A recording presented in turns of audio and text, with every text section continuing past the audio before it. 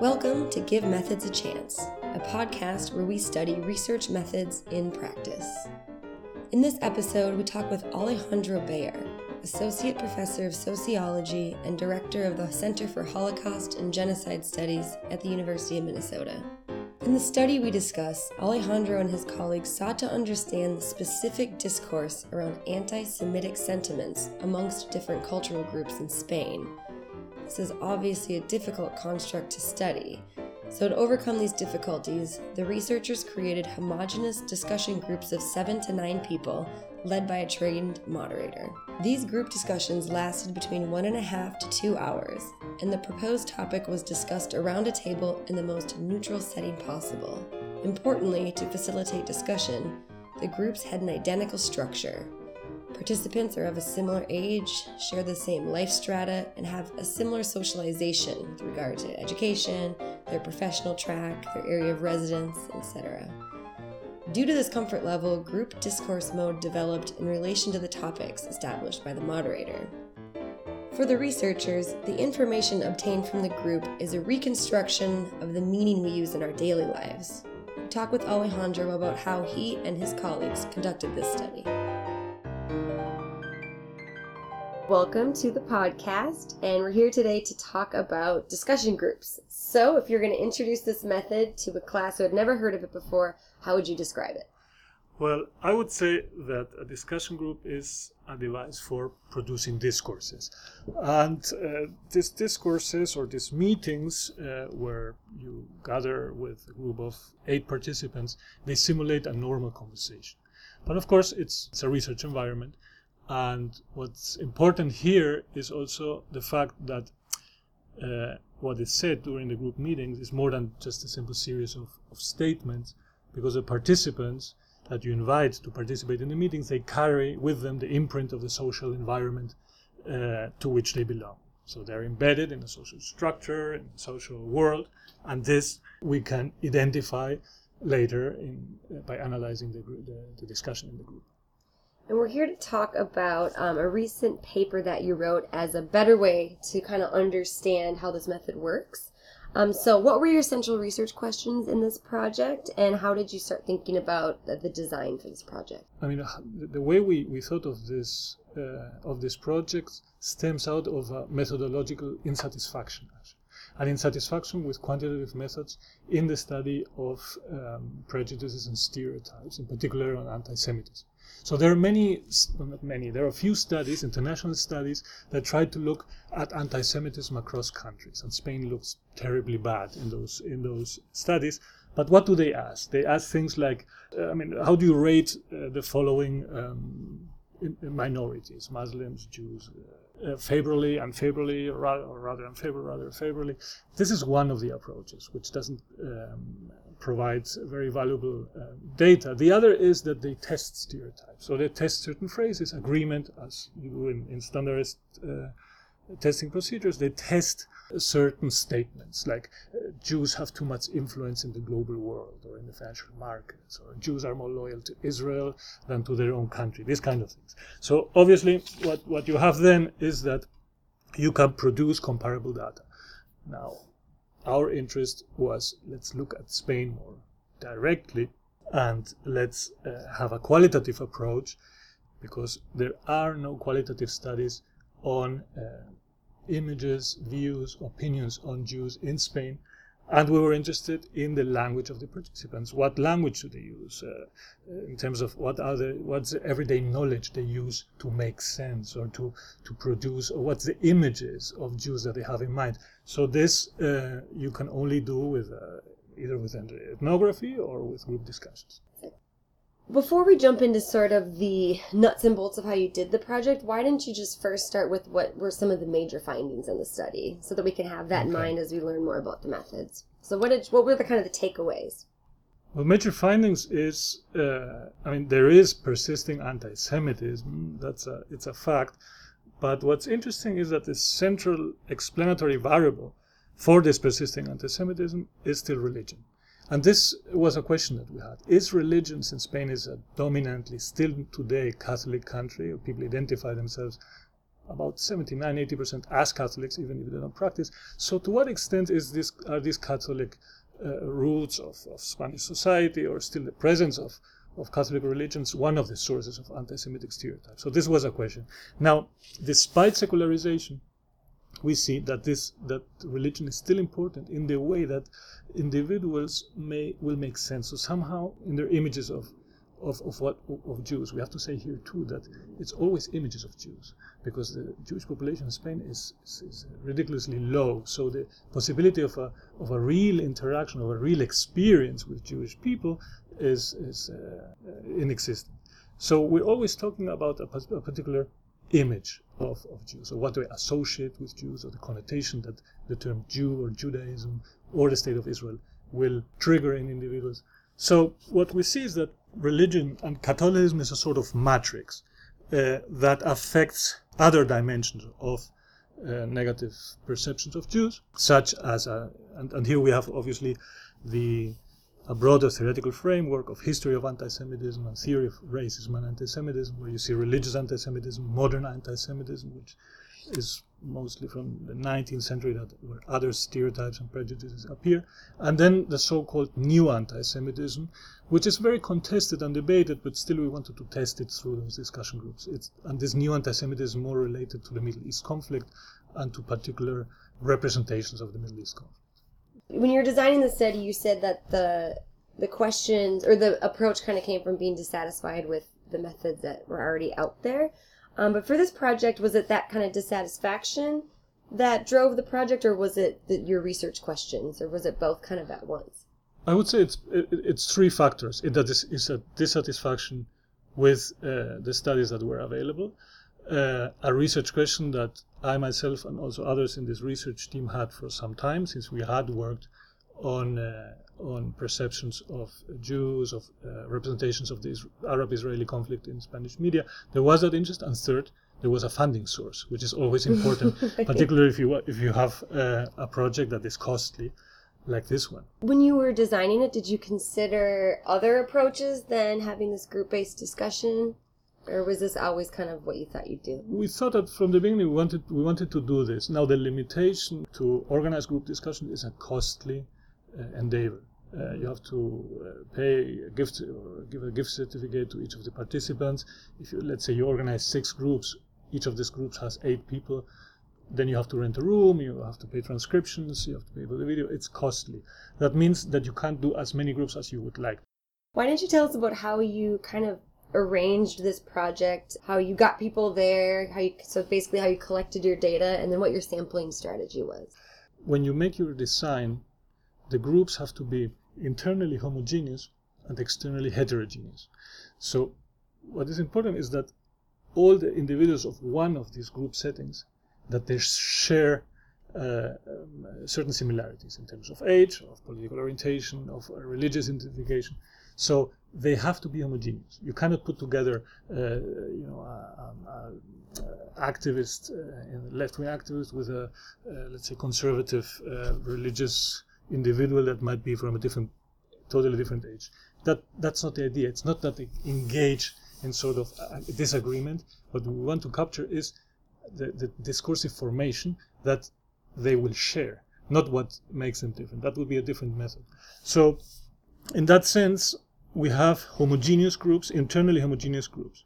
One of them, retired individuals in one of the villages in central Spain, Catholics in Castellón, eastern Spain, very, let's say, politically active, conservative, executive businessmen in Madrid, 40 to 50 years, that was another group, university students in Barcelona, employees, journalists, state employees, this would be the liberal mainstream, voters of PSOE, that would be the equivalent of the Democrats in the US. So you see, these are quite different groups, and we wanted to explore, well, what do they say? How do they make sense of minorities? That's an important thing, because we didn't want to bring the topic right away. We wanted to see in what context the issue of Jews emerges spontaneously. That's something that the surveys do not do. They ask directly, what's your opinion of Jews? What's your opinion of Muslims? Or whatever, Jews have too much power in the world. So that's a way of directly addressing an issue that might be not entirely relevant, and it's creating sometimes an opinion of somebody that has never heard about it. So here we want to see where is, so when will that emerge, and in relation to what? So that's what we did. So how did you structure the groups? I mean, who was leading them, and did you just bring topics up, or how did that sort of look? Like, so if you were a group participant, what would that experience be like? Yes, I think that the most important objective in the moderation of discussion groups is the production of an autonomous group dynamic. That is very important. So the conversation has to flow. It means it's much more open than what a focus group would be. That is, as the name indicates, very focused and with much more intervention from the moderator. So here, the moderator has a very, very, very important role. His role is to keep the flow, to keep this production of the group dynamic without being without intervening too much. So usually the group has two parts, and the group takes about around 90 minutes to 2 hours. And there's a cultural aspect here too. I wonder if you can do so long groups in the US. I'm not sure. Spain is Southern Europe. These are countries where long conversations take place. So somehow this is very much rooted also in the cultural context where conversation exists and is a normal, is a given. So that's something to take into consideration here. Now, the first part of the group dynamic is very open, and we had here a first stimulus that did not even address the issue of Jews. It was so open that the topic that the moderator introduced, he said, well, we're working on a study on minorities in Spain, religious minorities. So to give an idea of what a religious minority is, he mentioned Muslims, Protestants, and Jews. These are also the minorities that are somehow the other in Spain in Spanish history, which is also interesting. Giving this stimulus, what did people start talking about? They talked about Muslims. Why? Because Muslims is a relatively recent immigration, Arab Muslims, and this is the visible other in Spain. So immediately the discussion was about Muslims, about different customs and different, the visibility of Muslims, something that you find across Europe and probably also in the US, very stigmatized and racialized views of Muslims. But the issue of Jews didn't show up from the very beginning. It appeared later, and sometimes in most of the groups only as a reaction of an intervention of the moderator. There's this vagueness at the beginning, which is recommended. It's a demonstrative vagueness, and the group moderator has to conduct that with a lot of sensitivity, giving the possibility to everybody to speak, avoiding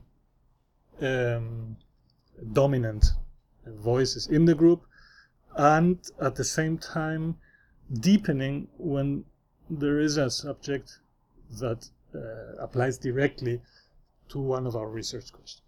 So, yeah, more or less this is it. And how did you recruit people into the study, or what did you tell the participants about what they were doing? Participants heard from a third person, and that's how you contact these people. These are people that are contacted through, mostly through a company that does public opinion or market research.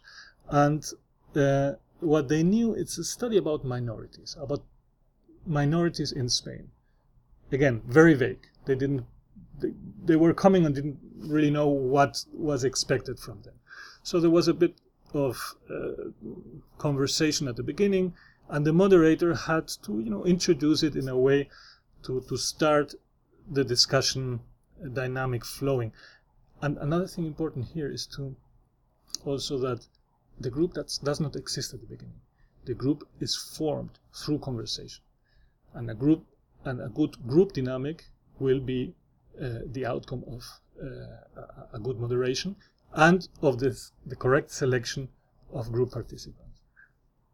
As you're conducting these groups, what kind of barriers did you have to deal with, or what were some of the unexpected challenges that came up, either in large scale, kind of the whole project, or even just within some of the group settings? Well, one of the challenges that you find in group discussion, I mean, there's a certain artificiality to the method in the sense we are not, as I said, we're not talking about real groups. Individuals do not know each other, and sometimes, since they will be compensated, you have people in Spain, we call them gruperos, like groupers.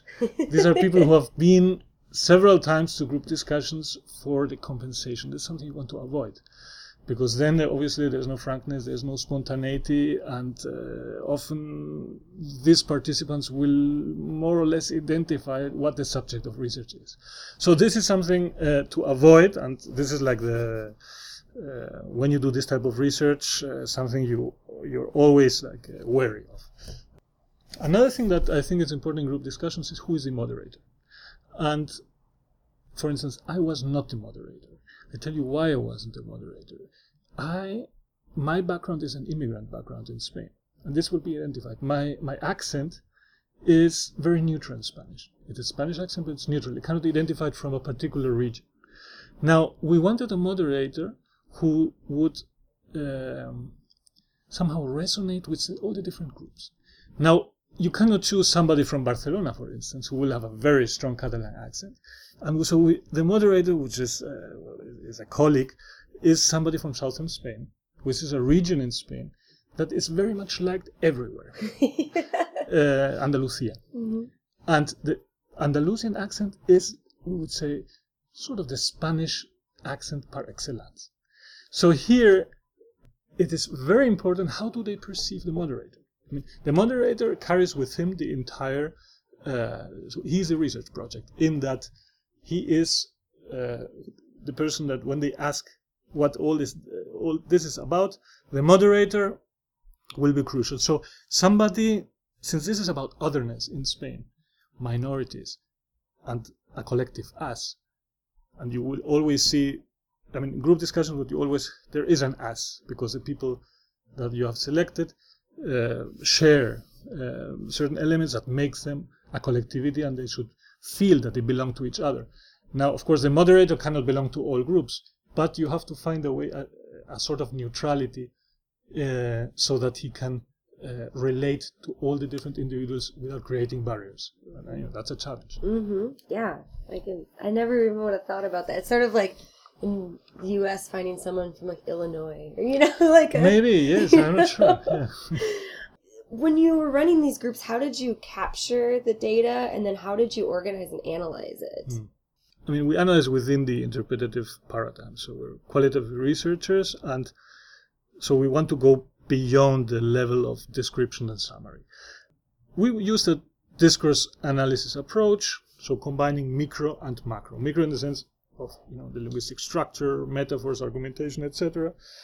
And the macro level of discourse, ideology, social practice, let's say these patterns of orientation that explain particular utterances, particular narratives, argumentations. So this combination of micro and macro was our, let's say, theoretical approach to data analysis. Now, when we do data analysis, we look at the transcription, we look at the video, and it was also a group analysis. 3 people analyzed the videos and the transcripts. In the transcripts, usually what I do is I create a template with 4 columns, where I have, in the first column, I have like general themes, that would be a bit more the descriptive level. Then I have the quotations, the language itself that I find relevant in each particular of these themes. Then the third column is sort of structural analysis, where I try to identify sorts of symptoms of meaning patterns, of semantic axes, etc. And the fourth column, and this column is very important in this kind of research, I would say in any research, but here even more, is I call it reflexivity. What do we analyze there is, well, much of the things that are said are products of specific interactions. And not only that, often they are reactions to specific interventions of the moderator. So if you want to properly analyze that, you always have to take all of that into account. And I would say that the visual analysis of the group discussion, the video, helps you also to identify this aspect of reflexivity, of reactivity, because any intervention causes a particular reaction. What you need to know is to be aware of that and incorporate that into your analysis, not to overinterpret. So, yeah, I love that. I like having that visual of the columns that really clarifies that. It's interesting. So we, in our methods classes, talk a lot about generalizability and validity. And, in this kind of interpretive work, how does that fit into your project? Or what kind of discussions did you have with your co-authors? In qualitative analysis, are results generalizable? Well, yes and no. Here, with group discussions, ideally, you would have 2 groups for each of the milieus that you're analyzing. That's ideal, because then you have saturation of discourse, and then that's the way that you can figure out whether this happened in a particular instance or is something that there's a pattern here. Now, doing 2 groups of each of these different milieus that we've located would be extremely costly. Now, it's always a balance between what you can, between the ideal and what you can do. In research methods in general, in life, that's how it is. So how do you compensate? How do you balance that? I think it has to do with there's always an exploratory nature in this type of research. Now, here we are not charting totally new territory, but we are a research group that have worked on issues of racism and anti-Semitism in Spain, Spanish history in relation to its others before. So that when you do qualitative research methodology, your finesse in analyzing and in extrapolating your results are very much grounded in your general background and knowledge of a topic. Mm-hmm. And in this sense, it is, it's not just the method in itself, it's the method and the researcher which have to take decisions whether particular results are generalizable or not. Mm-hmm. Mm-hmm. And this leads really well into the next question, which is the idea of positionality. And so I think, already made a really important point here when you talked about choosing the moderator, and because that's really the direct positionality. Is there anything else about sort of just the Spanish context or the context of the researchers in these groups that mattered as you were designing the project? There was one aspect here that is interesting, that this is a discussion group based research. However, I would say that there's a larger framework, we may call it a larger ethnographic framework, in which this study is embedded. So when we first started, and when we approached the institution that was funding this, this in itself was part of the study. Because, for instance, when we mentioned our insatisfaction with other studies, like the Pew Global Research Study or the Anti-Defamation League study, one of the reactions that we got is, well, you know who's behind those studies. So they were, which was a clear anti-Semitic statement from one of the, I don't want to give names here, but one of the institutions that we approached for the sources for funding here.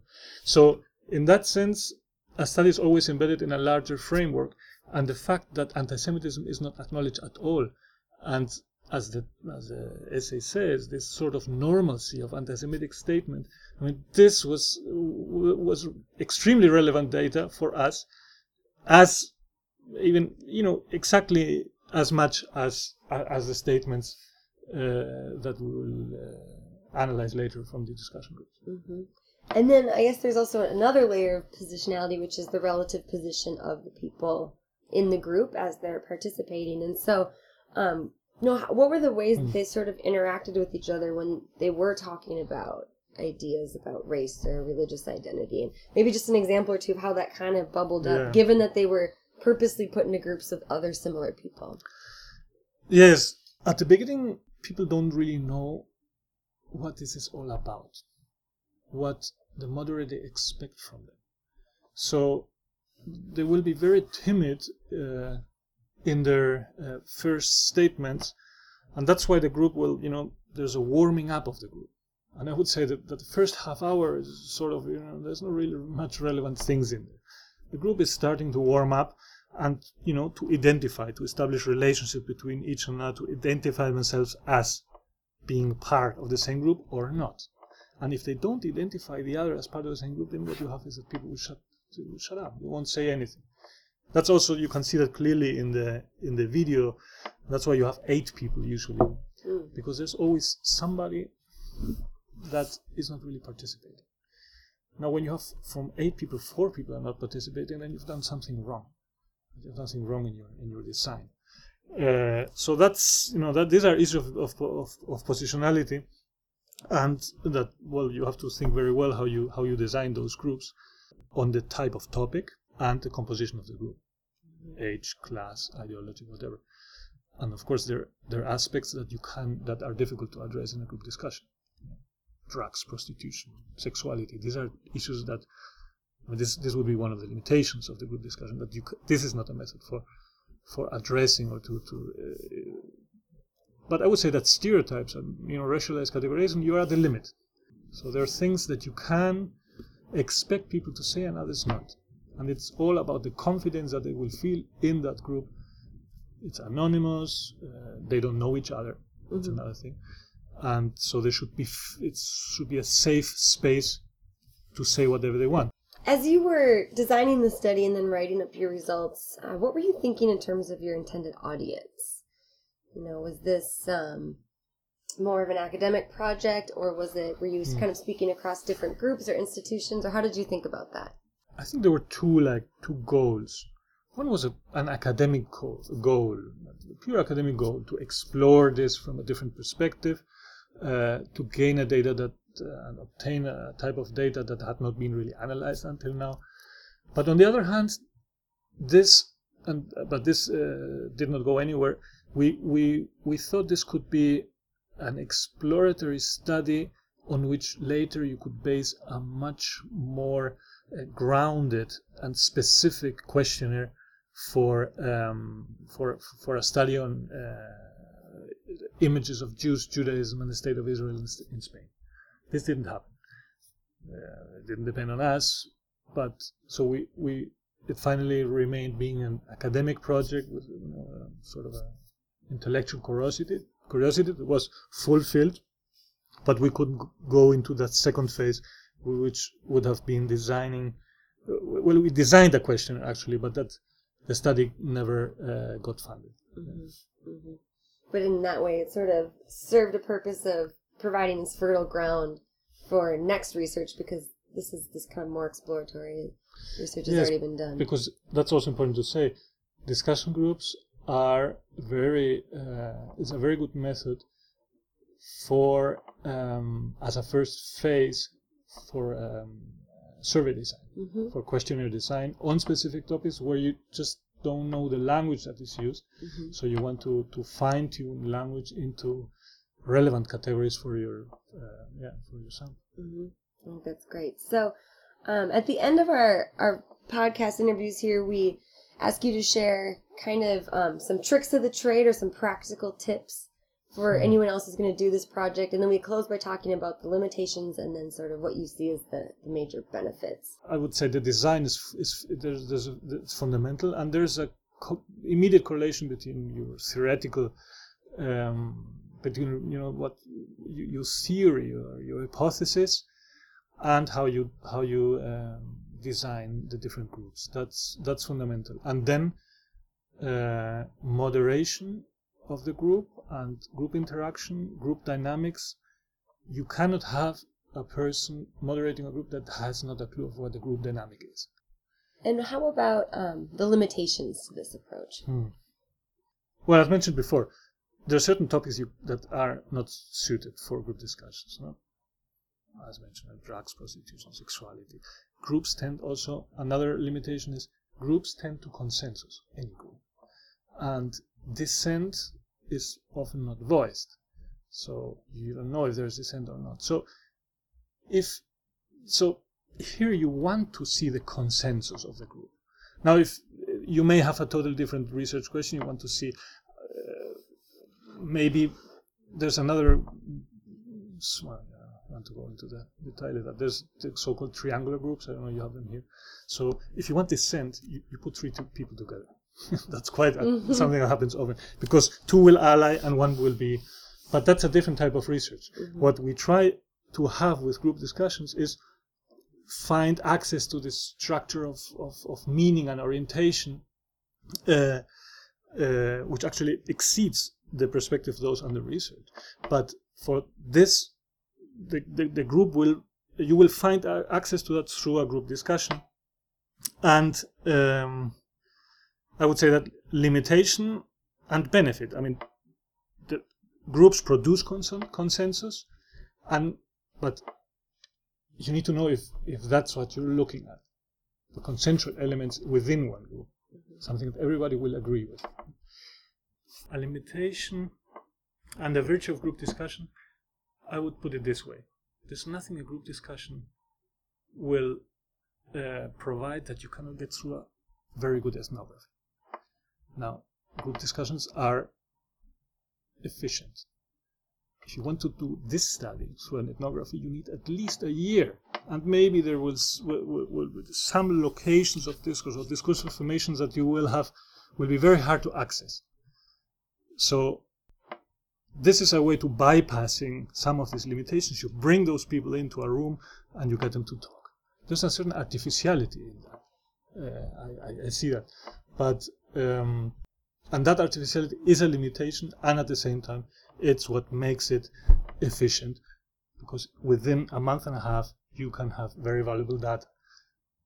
Yeah, I like that, because it's sort of the double-edged sword of any research project, right? Probably, yeah.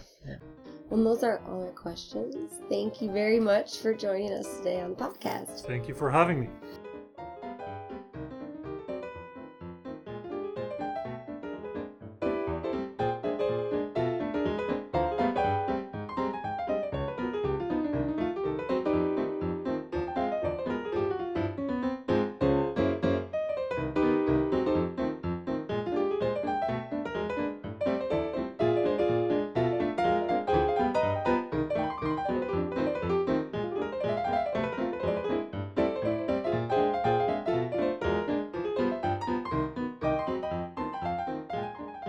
On behalf of me, Kyle Green, and my co-producer, Sarah Laugesen, thank you for listening. And remember, please, give methods a chance.